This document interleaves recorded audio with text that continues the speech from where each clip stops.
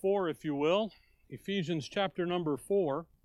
And we have last week was Mother's Day, so we did a Mother's Day thing. And next week will be the anniversary thing. So we're going to slide one, Grace Reset number 13 here in you. We're going to talk about the issue of forgiveness. And again, as we've been looking at God's grace and just kind of resetting our thinking in a very topical manner, rather than down deep in it, we're gonna. The plan is to kind of do this one, forgiveness today. Then next week we'll have the anniversary thing. There's some things I want to save there, and then we'll do. Then we'll have June. We'll be here, and we'll take June to kind of wrap some of this all up on the Grace Reset, and then hopefully in July. Summertime, I know we got kind of all go out and, do things and get away.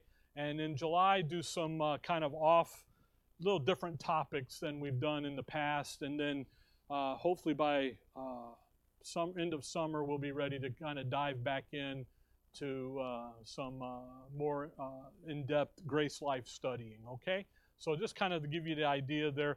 But as we come and think about this issue here of forgiveness, and Ephesians chapter number 4, verse 31 and 32 is going to be our text verse that we're going to come off of. It has been said, you guys know that great author called by the name of Anonymous? He says some wonderful things from time to time. He said the best way to get even is to forgive. And think about that. We're going to talk about forgiveness. And really, we're going to, again, I've been doing this. We've been talking about it. We talked about God's grace, and it fully equipped you, allows you to stand on your own 2 feet, and so forth. And it was also said, the noblest revenge is to forgive. And it's this issue of forgiveness. But as we look at it, and again, just real kind of, I don't want to say superficially, because none of this is superficial, but just in a very treetop manner, the issue of forgiveness is something that you need to understand really down deep into the bowels of your inner man. Because when you talk about forgiveness and to understand that you are forgiven, but then to also understand then that you can forgive. But really when you get into all of that, you need to understand to forgive yourself first. Because usually what happens is we get all ramped up and then we do something and we make ourselves feel guilty. And it's like, no, you need to, now I'm not saying what you did was right or wrong, but there's a self-check that really comes from an understanding of forgiveness in a broad sense. Ephesians 4 verse 31, the Apostle Paul says, let all bitterness and wrath and anger and clamor and evil speaking be put away from you with all malice. And be ye kind one to another, tender-hearted, forgiving one another, even as God for Christ's sake hath forgiven you. Growing up as the oldest of 3 boys, as we got older, one of our discipline moments when we were out of line was to write verse 32 100 times. Punctuation correct, by the way. Capitalization correct, by the way. So you get it down one and then you just boom. Why? Because it's a tremendous verse. It's a verse that comes in and it really defines for us the issue of forgiveness. Notice the verse 32. As God, for Christ's sake, hath forgiven you. Paul is building on these spiritual blessings that we have in Christ in the heavenly places, and he's been building, and now in the doctrinal content of chapters 1, 2, and 3, and now in chapter 4, 5, and 6, he's going to talk about our duty.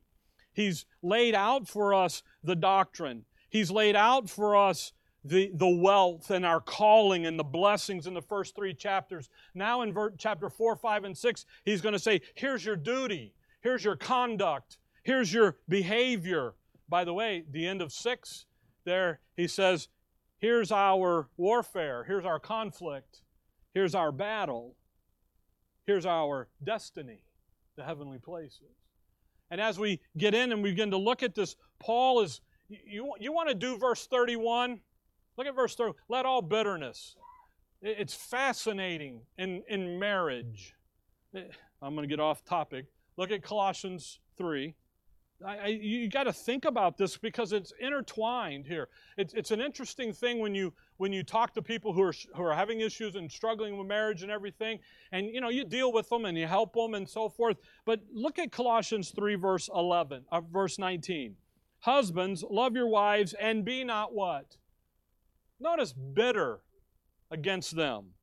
Isn't that interesting? He says, don't. Then in Ephesians 4:31, what does he say? Let all bitterness, first thing in the list, bitterness, resentfulness. Let all bitterness and wrath and anger. Where does the wrath and anger come from? Bitterness. Where does the calamity and the evil speaking come from? Bitterness. But he says, be put away from you. But how do I put it away?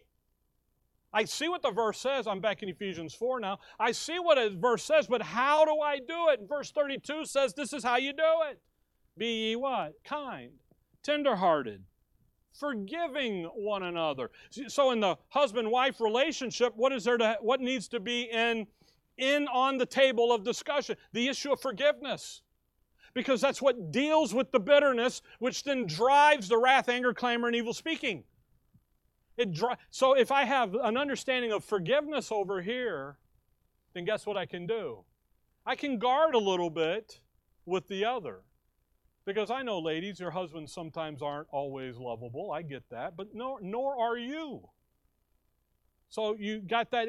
But forgiveness comes into play. Now, just let me say up front here, notice 4:32, even as God for Christ's sake hath what? Forgiven you. The issue of forgiveness it's a scriptural issue of forgiveness only works amongst believers this way. You can forgive everybody out there in the unsaved world, fine, no big deal. But notice how Paul prefaces this issue of forgiveness for you and I. Even as God for Christ's sake hath what? Forgiven you. He's going to talk to believers interacting with other believers. Husband, wife, friend, co-worker, whatever it is, the relationship. But notice something. We have been what? Forgiven. For Christ's sake also hath forgiven you. That's a done deal. But I want to think about that. Because if I know what it is to be forgiven, then what is it for me to forgive you? Nothing. It should be easy. Because I know what it is to be forgiven. Now come back to Romans 4. Because even as God for Christ's sake hath forgiven you, how did that happen? Well, look back here at Romans 4. Romans 4. And just jumping in the end of the section here on justification and so forth. But I want you to notice something. Start reading in verse 6. Verse 5. But to him that worketh not, but believeth on him that justifieth the ungodly, his faith is counted for righteousness.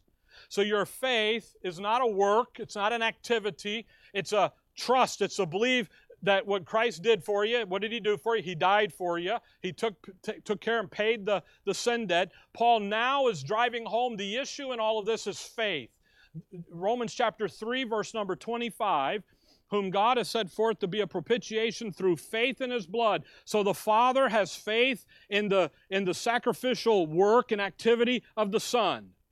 All right, verse 28. Therefore we conclude that a man is justified by faith without the deeds of the law. All through your Bible, from Genesis to the end of the book of Revelation, faith is the issue with God. That is the only response He will accept is faith. Now, obviously, there's different messages through the Scriptures, but it's faith in it. When God told Noah to build the ark, Noah was a preacher of righteousness. He had faith. By faith, Noah, Hebrews 11, what did Noah believe? Judgment's coming, build the boat. Okay, Lord, let's go. You know, it's not like that movie, the Noah movies and all that stuff, you know. No, it's not that. He didn't fight. He didn't argue. What did he do? By faith, he went and did. So faith is the issue. Verse 6, Romans 4:6. Even as David. Now watch Paul reach back into the Old Testament Psalms, and so 32, Psalms 103. And he's going to use David here. Even as David also described the blessedness of the man unto whom God imputeth righteousness. How? Without works. Saying, blessed are they whose iniquities are forgiven and whose sins are covered. Blessed is the man to whom the Lord will not impute sin. Now, you're the heroes of your Bible. He did not leave out all their problems. We got problems, warts and all. And David messed up. David had an affair with Bathsheba, so that's adultery. And then he went and committed murder and had her husband killed. So what should have happened to David under the law? Dead. Done. Even the king's not above the law. Here's the law, boom. But what did David do? Now look at verse 6 very carefully. What did David comes and says, against thee and thee only have I sinned. He comes with that contrite heart of faith. He comes with that contrite. He knows that if they kill him, God's right in doing it, but yet he comes in that faith of the God of Abraham, Isaac, and Jacob. Faith. And what did God do? He forgave him. Now, David doesn't understand the how. By the way, Romans 3, verse 25, there's the how. Go back there real quick. Whom God has set forth to be a propitiation through faith in His blood, to declare His righteousness for the remissions of sins that are past, through the forbearance of God. That's David. That's not you. Your past sins were future of Calvary. This is David. How in the world can he Romans 4, verse 6, David? Because what did God the Father know? Who did God the Father know was coming? Calvary, the Savior, the Redeemer. He knew He was coming. So God the Father looks forward to Calvary. David didn't, by the way. The Old Testament prophets, they do not look forward. Peter's clear on that. They had no clue what they were writing about. So when you come back to 4:6, how was David forgiven? Blessedness. Saying, verse 7, blessed are they whose iniquities are forgiven and whose sins are covered. Not just happy, yay, but deep down in his soul, what was he? He was excited because guess what? He wasn't going to get killed, stoned. That walk of faith, what did God do? Knowing Calvary was coming, comes over and imputes that accounting term. Applies it to David, saying, blessed are they whose iniquities are forgiven and whose sins are covered. Blessed is the man to whom the Lord will not impute sin. God didn't hold it against David, by the way, to later bring it up when David messes up again, because he messes up again. God doesn't come in and say, hey, you remember that time? He says what? Verse 8, will not impute sin. He's forgiven. God doesn't hold the sin against David. And Paul's point is, guess what? He's not going to hold the sin against you. Why? Because it's been dealt with. Now, come back with me to Psalms 103. And just notice, we're going to just run some Old Testament verses here quickly, just so you get a flavor here about this forgiveness here with David. Okay, in the Old Testament. Psalms 103, verse 12. As far as the east is from the west, how far is that? It's unending, isn't it? Because if you go far enough east, eventually you're headed west. So far hath He removed our transgressions from us. Now the our there is not you. This is a Psalm of David. So what did David know when he says, blessed is the man in whom the Lord will not impute sin? He knew that as far from the east as the west, guess what? He's removed it. Fascinating. Come on over to Isaiah. Isaiah 38. Isaiah 38. It's just fascinating, these little verses. Isaiah 38, verse 17. Behold, for peace I had great bitterness, but thou hast in love to my soul delivered it from the pit of corruption, and thou hast cast all my sins behind thy back. By the way, this is Hezekiah's day. Isaiah 38, verse 17. You're in Isaiah, just look over at chapter 43 and verse 25. 43:25. I, even I, am he that blotteth out thy transgression for my own sake, and will not remember thy sins. Again, God talking to Israel and what's going to happen with them. Come on over to Micah. Micah is after Jonah. Okay? Micah chapter 7. Micah 7. It's very fascinating what's happening here. God's attitude for David and for Israel is what? I'll remember them no more. Now, what is God looking at? He's looking at Calvary, but He's also looking at Jeremiah 31 and Ezekiel 36 in that issue of the new covenant coming, where He's going to do some things. Micah 7, verse 18. Micah 7:18, who is a God like unto thee, that pardoneth iniquity, and passeth by the transgression of the remnant of his heritage. For he retaineth not his anger forever, because he delighteth in mercy. He will turn again, he will have compassion upon us, he will subdue our iniquities, and thou wilt cast all their sins into the depths of the sea. Man, that's Jeremiah 31. That's Ezekiel 36 in the New Covenant all day long. But if you've ever lost anything into the deep blue sea, guess what? It is never coming back. You guys have seen the stuff up in the Vegas area where Lake Mead's emptying out, and they're finding barrels with people in it, and they're finding military vehicles. Why? How did they find that? Well, they had to do what? Drain the sea, you know. Otherwise, they never knew it was there. What is he doing here? Think about what he's having here. His attitude towards Israel. By the way, the believing remnant there, the remnant of his heritage, that's the believing remnant. That's the true Israel of God. What's he going to do? He's going to come in, and because of Calvary, you know what, I've been saying it. Just look over there in Ezekiel 36. I was quoting it and might as well look at it here. Ezekiel 36. Verse 24, he says, for I will take you from among the heathen, talking to Israel, the little flock, and gather you out of all countries, and will bring you into your own land. Then will I sprinkle clean water upon you. So how was their water baptism done? Sprinkling, okay?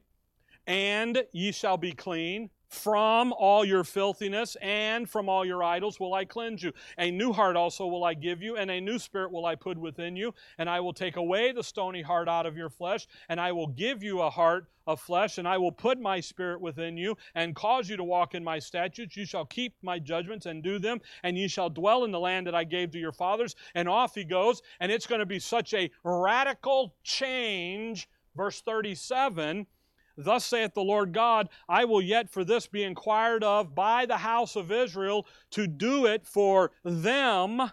And the them reaches you back to verse 36. Then the heathen that are left round about. And you know what's going to happen? Israel's going to show up, that little flock, that believing remnant. They're going to have the new covenant instilled in them. They're going to be forgiven their sins, which they already know they have by faith in the Word of God. They see what He's going to do. He's going to drop them behind His back. He's going to drop them in the deep blue sea. He's never going to bring them up. And how does He do it?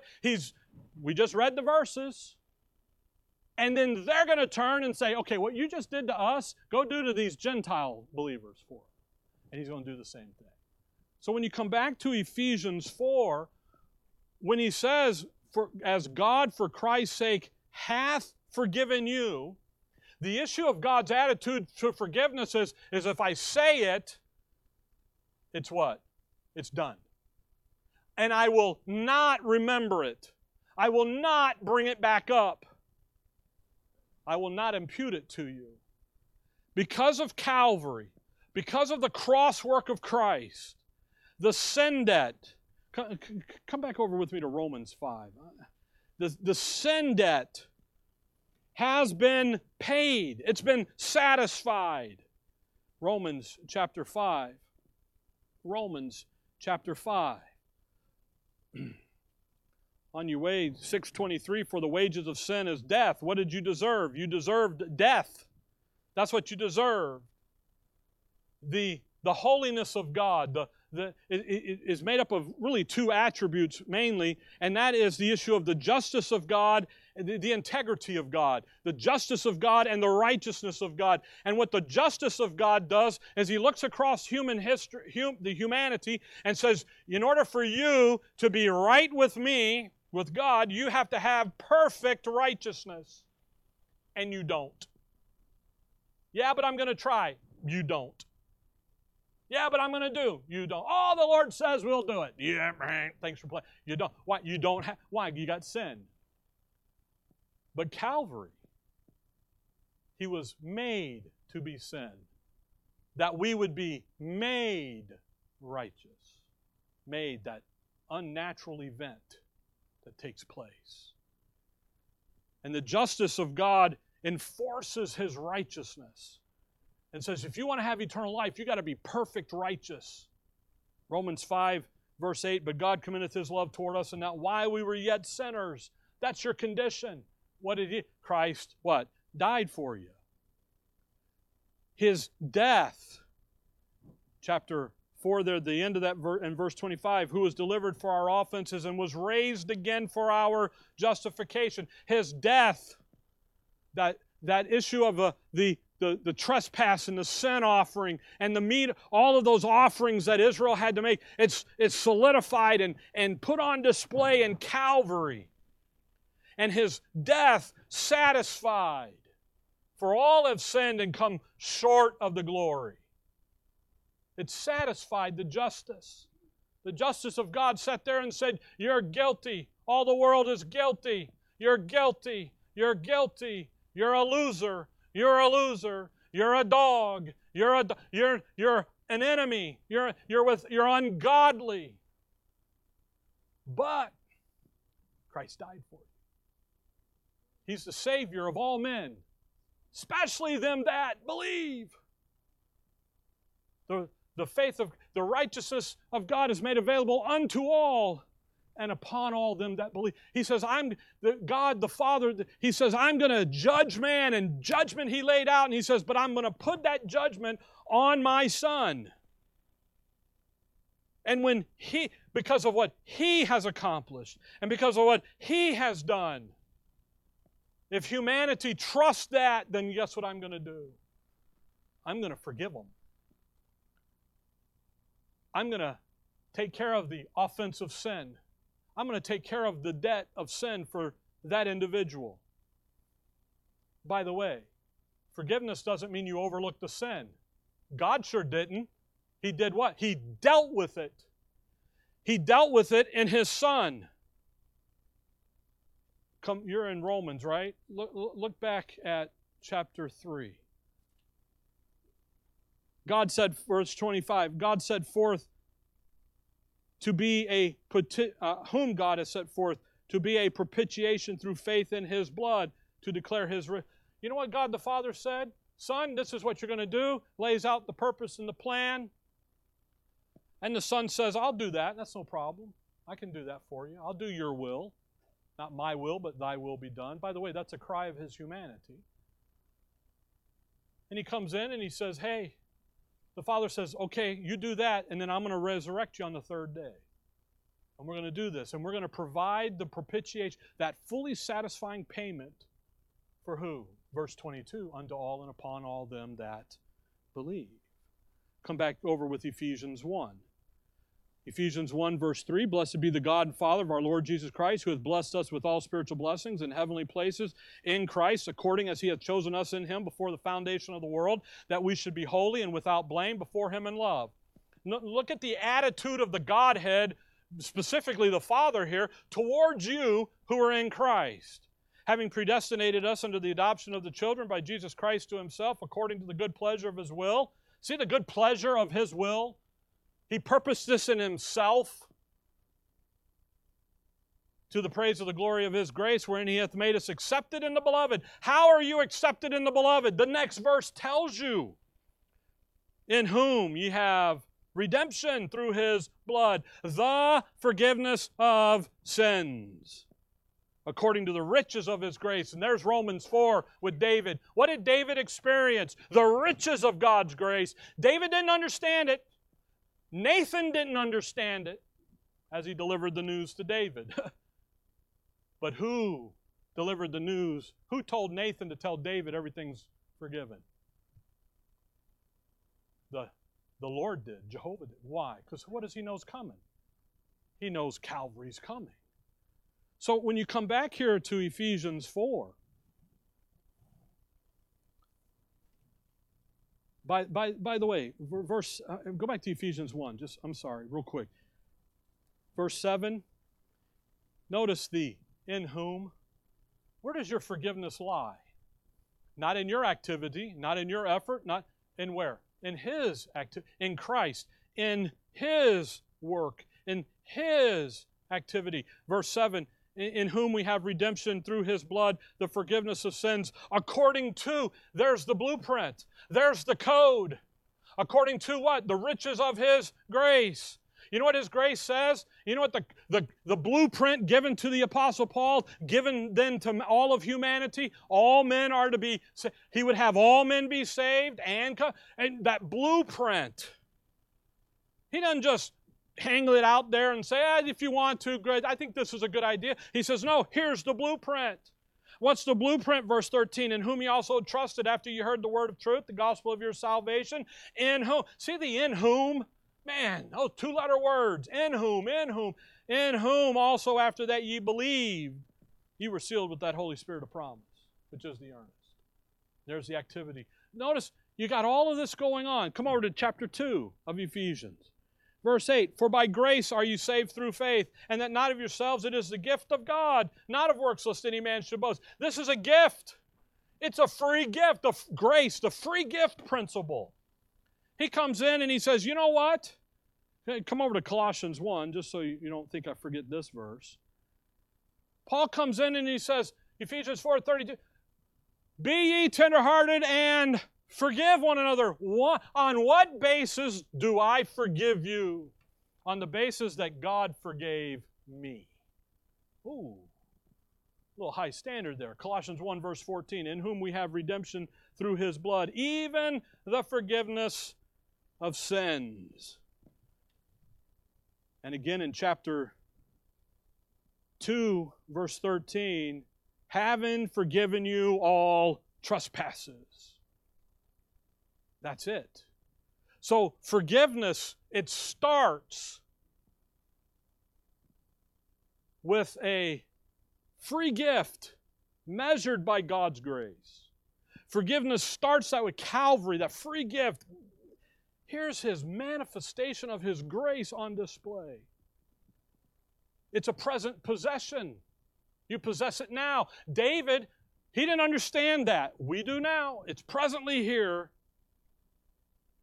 And that indicates that forgiveness is not passed out over steps of time of you doing and accomplishing and the benchmarks met. And if you do this, then I'll forgive you. None of that is there.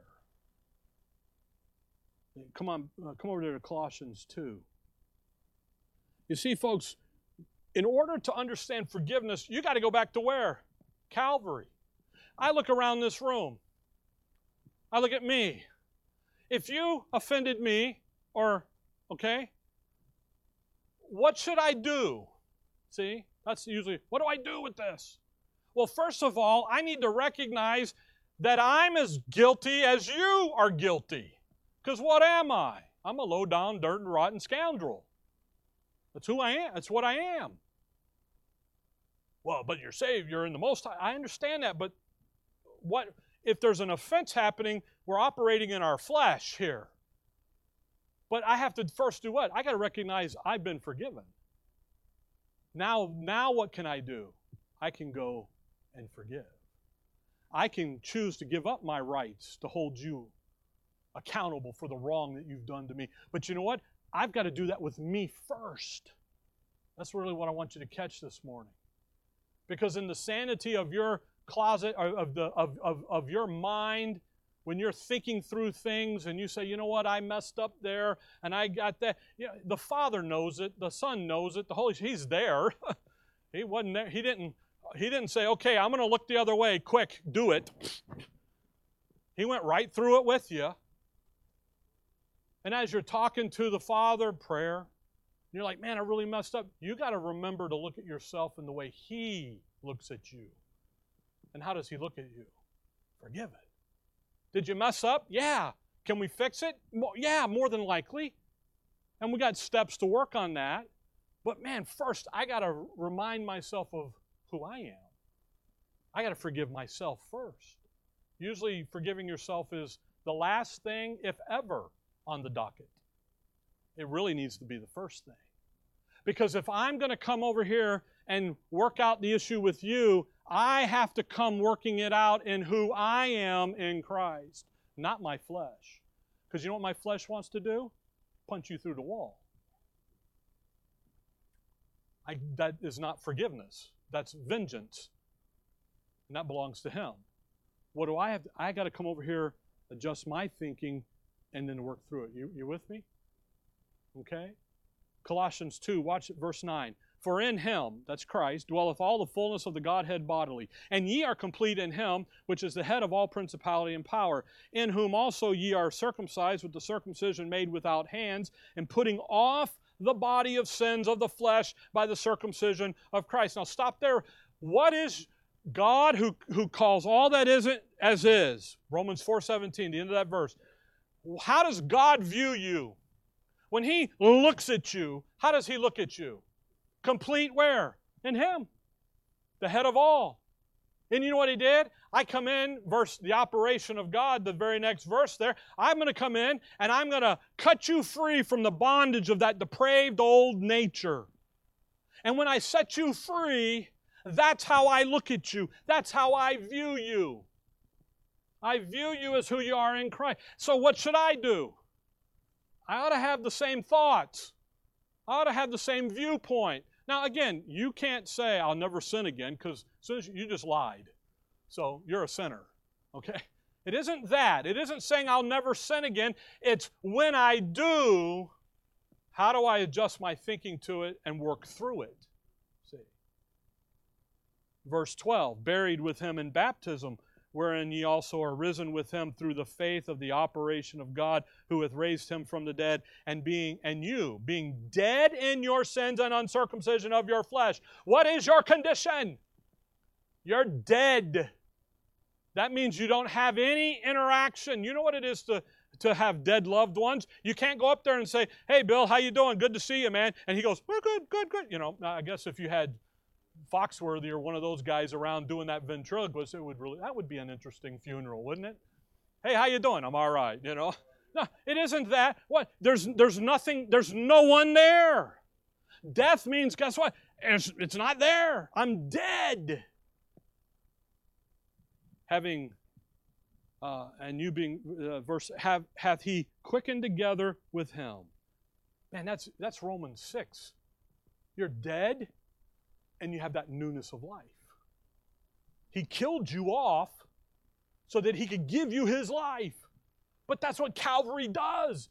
The wages of sin is death. Somebody had to die. He says, I'm going to die your death, and you trust me, and I apply that. I impute it to you. Blotting out verse 14, the end of verse 13, with Him having forgiven you, how many trespasses? So there goes 1 John 1:9. I'm going to kick that thing to the curb. Leave it in 1 John where it belongs. Okay? You're forgiven how many? All means all, last time I looked. Actually, all in the dictionary's got like 20-something different definitions. But anyway, all is all. Blotting out the handwriting of ordinances that was against us. See that? Against us, which was contrary to us. Took it out of the way, nailing it to His cross. Where did He nail it? Where do you have to nail it? To the cross. So if you mess up, if you're offended and someone does something against you, where's the first place you should take it? To the cross. That's where it all starts. Your Christian life started in the graveyard. It's in the cross. I know that's mega guys. Oh, you're walking in life. No, your Christian life started in the cemetery, where the ladies come and the angels say, "Why are you looking for the living amongst the dead? He's not here." There's where your life started. There's where you come in and you say, "Hey, so if I got an issue and forgiveness is what we're talking about, where do I go?" I go nail it to the cross. Why? Because He did it, everything right there. He forgave me. I'm forgiven. I've nailed it there. Verse 15, and having spoiled principalities and powers, He made a show of them openly, triumphing over them in it. You want to stick the devil and the needle in his eye? Practice forgiveness. Why? Because you're practicing then who you are in Christ. He tells the Corinthians in 1 Corinthians there, verse 6, he says, "You were this, but now you're this. You're washed. You're sanctified. You're justified." 1 Corinthians chapter 1, verse 30 there, he says, Jesus Christ, God the Father made Jesus Christ unto us, and He lays it out for us. You see, you are forgiven. God's view of you is a forgiven one. You need to view yourself that way. And I know in today's age, I feel sorry for the guy called mental illness. He's blamed for everything now. Now, I'm not saying some have it and don't have it, none of that. The guy to be blaming is a guy called sin. That's the guy. They don't do that. Why? They don't know any better. You can't do that. You see, we're talking about your reaction and how you view yourself. You need to, I know, look at 1 Corinthians 1. Sorry, I wasn't going to go there. I gave it to you so you can go there. But my heart breaks when I hear believers, grace believers, just say, "I can't, I'm not forgiven," and they beat themselves up. And I'm like, God doesn't look at you that way. Why don't you look at yourself the way God views you? 1 Corinthians 6 there, I know I told you, he says, verse 11, "And such were some of you," in the list in verse 9 and 10. "But ye are washed, ye are sanctified, but ye are justified in the name of the Lord Jesus and by the Spirit of our God." There's your identity. What are you doing beating yourself into something that you're not? Doesn't make sense to me. 1 Corinthians 1. Verse 30, "But of Him are ye in Christ Jesus, who of God is made unto us." Look at that, wisdom and righteousness. There it is, and sanctification and redemption. And what's a part of redemption? Forgiveness. You've been forgiven. Now, come over to Colossians 3, because here's the other hammer. Colossians 3. So what do I know? God, for Christ's sake, hath what? Forgiven me. Where's that? Calvary. The moment in the privacy of my heart. The issue of faith is a private issue. Faith has never been something you put on display. Even in Israel's program, it was a heart issue. It's a private issue. And when I, by faith, trust in the shed blood of the Savior, the Holy Spirit comes in by the direction of the Father, and He circumcises me, He regenerates me, He indwells me, He baptizes me, He seals me, and God the Father says, I, the Father, forgive you. That's your identity. That's who you are. So then when Colossians 3:13 shows up, because here's the other hammer, "Forbearing one another and forgiving one another, if any man have a quarrel against any." Oh, Rick, you would have been good without reading that verse. You know what that verse means? You're going to have bickering. You're going to have a quarrel. Well, we understand that. We have a room full of different peoples. And what happens? My idea, your idea. What is that verse in Proverbs? "By pride cometh contention." And we get a rub. And okay, now what do? Well, even as Christ forgave you. Now, everybody ends that verse right there, by the way. But that verse isn't ended, is it? so also do ye. That's a verse that you cannot not do. You follow that? Okay. I know people, that verse, it rubs the cat's fur the wrong way. So also do you. Wait a minute. We need to do something here. We need to interact with each other in the same way that He interacts with you and I. How does He interact with you? You're forgiven. You're righteous. You're mine. I took care of what set us at odds. We were enemies. We were reconciled. What did He do? The death, the burial, and the resurrection did that. So then when you and I come together, we need to do. We need to move. We need to take our understanding of we're forgiven and put it into life application. Bring it from over here and put it into the details of life. And this is where you begin to apply what you know. What do you know? Even for God, for Christ's sake, hath forgiven me. I'm forgiven, so I can be a forgiving person then too.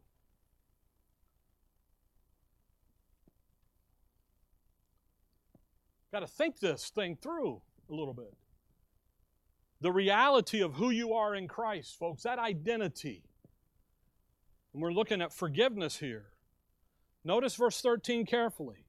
The end of the verse. Even as Christ, that great study help, so also do ye.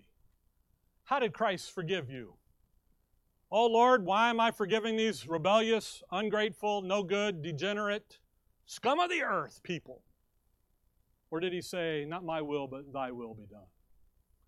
Father, if there's a way for that cup to pass, but I know there isn't, so not my will, but thy will be done. He didn't look at you and say, they don't deserve it. They don't get it. He says, they deserve it. They need it. So when you think about forgiveness, we think about what we understand all that He's done, how He did it, then we can take that understanding and we can come over here and apply it to the situations of life.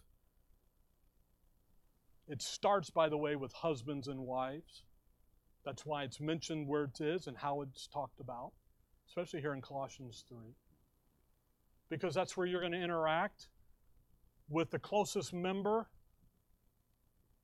humanly speaking, of the church, the body of Christ, your spouse. And as you deal in that spousal relationship, that marriage relationship, you know what begins to happen? World War VIII. That means we've had 7 before. We operate at level 5 instead of level 1 or 0. And no, time out. So as Christ, even as Christ forgave me, I need to do that here too. And what that helps us understand is what true forgiveness really is all about. Because true forgiveness is a choice of your faith. It's a decision of you, of your will. It's an act of your will, done by faith in the Word of God to you. How in the world can I forgive you? You've hurt me. You hurt me deeply. But what did you do to Christ? He died your second death. That's what you did to Him. It only took one sin to kick Adam out of the garden. You got a laundry list. And He died for it. True forgiveness is a choice based on an act of your will. Again, done by faith before God. You're not doing this in front of anybody but Him. Where you choose to give up your right to hold another person accountable for the wrong that they have done. What did He do? He had every right. He says, don't you know if I pray to the Father, He'll send the legions and rescue me. But the next verse says, but. And I'll paraphrase, if I don't go die, who's going to be able to do this? What did He do? He gave up that right. He says, I'm going to come and do this by faith. By the way, anything short of this is not forgiveness.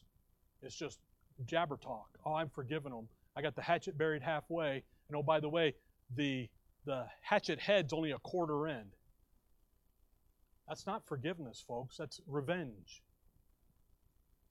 If we take what God has done for us, what has He done? He's forgiven us completely, totally, across the board. He's laid it all at Calvary, and He's forgiven us. Then we need to take that identity and live in it, walk in it.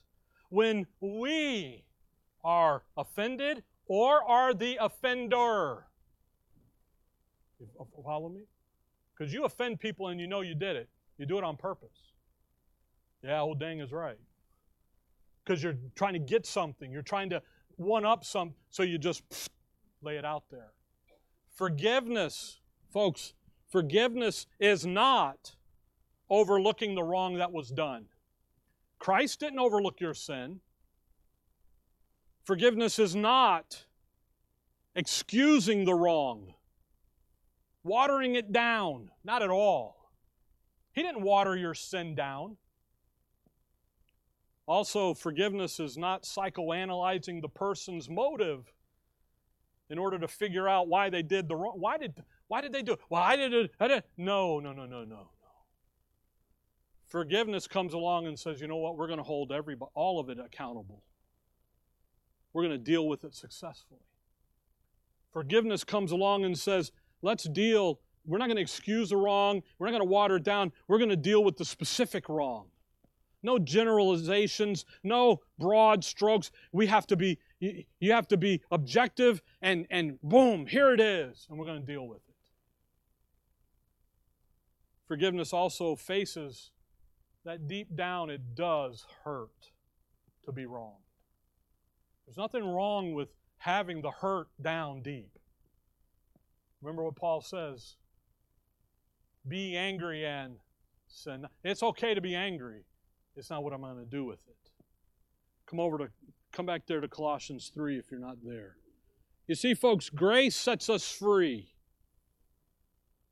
to find your failure and to put it away. Christ did it. He did it for you. So can you. Again, I look around the room, and I know some of you pretty intimately, and you're messed up. Yeah, me too. But you know what grace allows me to do? Take that mess up and put it right on the tree and say, we'll leave it right there. Now I can come and interact with you. How? Joyfully. Remember Paul to the Corinthians, 2 Corinthians? He says, if I come, he goes, I didn't come because if I got there, I'm going to have to bend you over my knee and spank you like a dad with his disobedient children. So I wrote a letter instead. Why? Because when I get there, I want to be refreshed by you. I want to have joy with you. I want to have a wonderful time of fellowship, but I can't do it because you're wrong. You're bad. That's it. How can he do that? Take it, put it on the tree. Grace knows why the wrong happened. The offense happened. You know what it's called? Sin. Isn't that amazing? Grace always understands the why. It has the answer. And the answer is Calvary. You can be a forgiving person. Why? Because you know what it is to be forgiven. Colossians 3, verse 13, forbearing one another and forgiving one another, if any man have a quarrel against any, even as Christ forgave you, so also do ye. He ends the section in verse 17, and we'll end here. And whatsoever ye do in word or deed, do all in the name of the Lord Jesus, giving thanks to God and the Father by Him. Everything. You see, folks, you and I, we need to be the first to forgive. And now, again, we're not talking about the gas attendant and the unsaved people. We're talking about here. Ephesians and Colossians are written in a local church setting. If you deal with other believers outside of the church and everything, that's fine. That will apply. Local church, body of Christ, corporate. But you and I, we need to be the first to forgive. It isn't about looking good or the one-upmanship or he was right, or he was wrong, and I'm right. That isn't the issue at all. The reason you do it is because God's Word says to do it. And you're just as wrong if you don't do it. Why? Because you're violating a verse. So be the first to forgive. Why? How liberating is it to know that your sins are forgiven? Isn't that wonderful? I don't have to do anything. I don't have to shake Rick's hand. I don't have to hug his neck. I don't have to do I'm forgiven. Why? How liberating is it for you when someone offends you? And you just go in and apply the forgiveness. Don't overlook it. Deal with it. Get specific.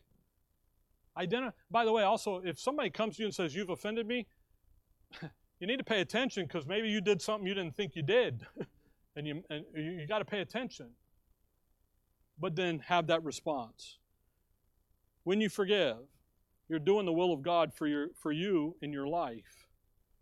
And you're putting on display the richness of God's grace living in you. So the issue of forgiveness isn't something, well, I got to get even. It's just saying, you know who I understand I have been forgiven, so now I can do what? When the moment is there, amongst our brothers and sisters in Christ, what can I do? I can forgive. We can work it out. You get doing the work of the ministry, more times than not, the rub starts because I think it ought to be done this way and you think it ought to be done that way, and well, Rick's going to get his way, and I'm going to, and the next thing you know, we split the building up because of carpet color. You laugh, that's what happens. Carpets and drapes, the biggest Bible church splitter there is. Carpets and drapes. And you know what happens? The issue of the last donut. Boy, way to kill the mood there, brother, right at the end. Okay, the issue of forgiveness. Just adjust your thinking about it. Consider it, look down through it. We just tree-topped it. Stay out of 1 John 1:9. That isn't you. Stay over here where Christ has forgiven you.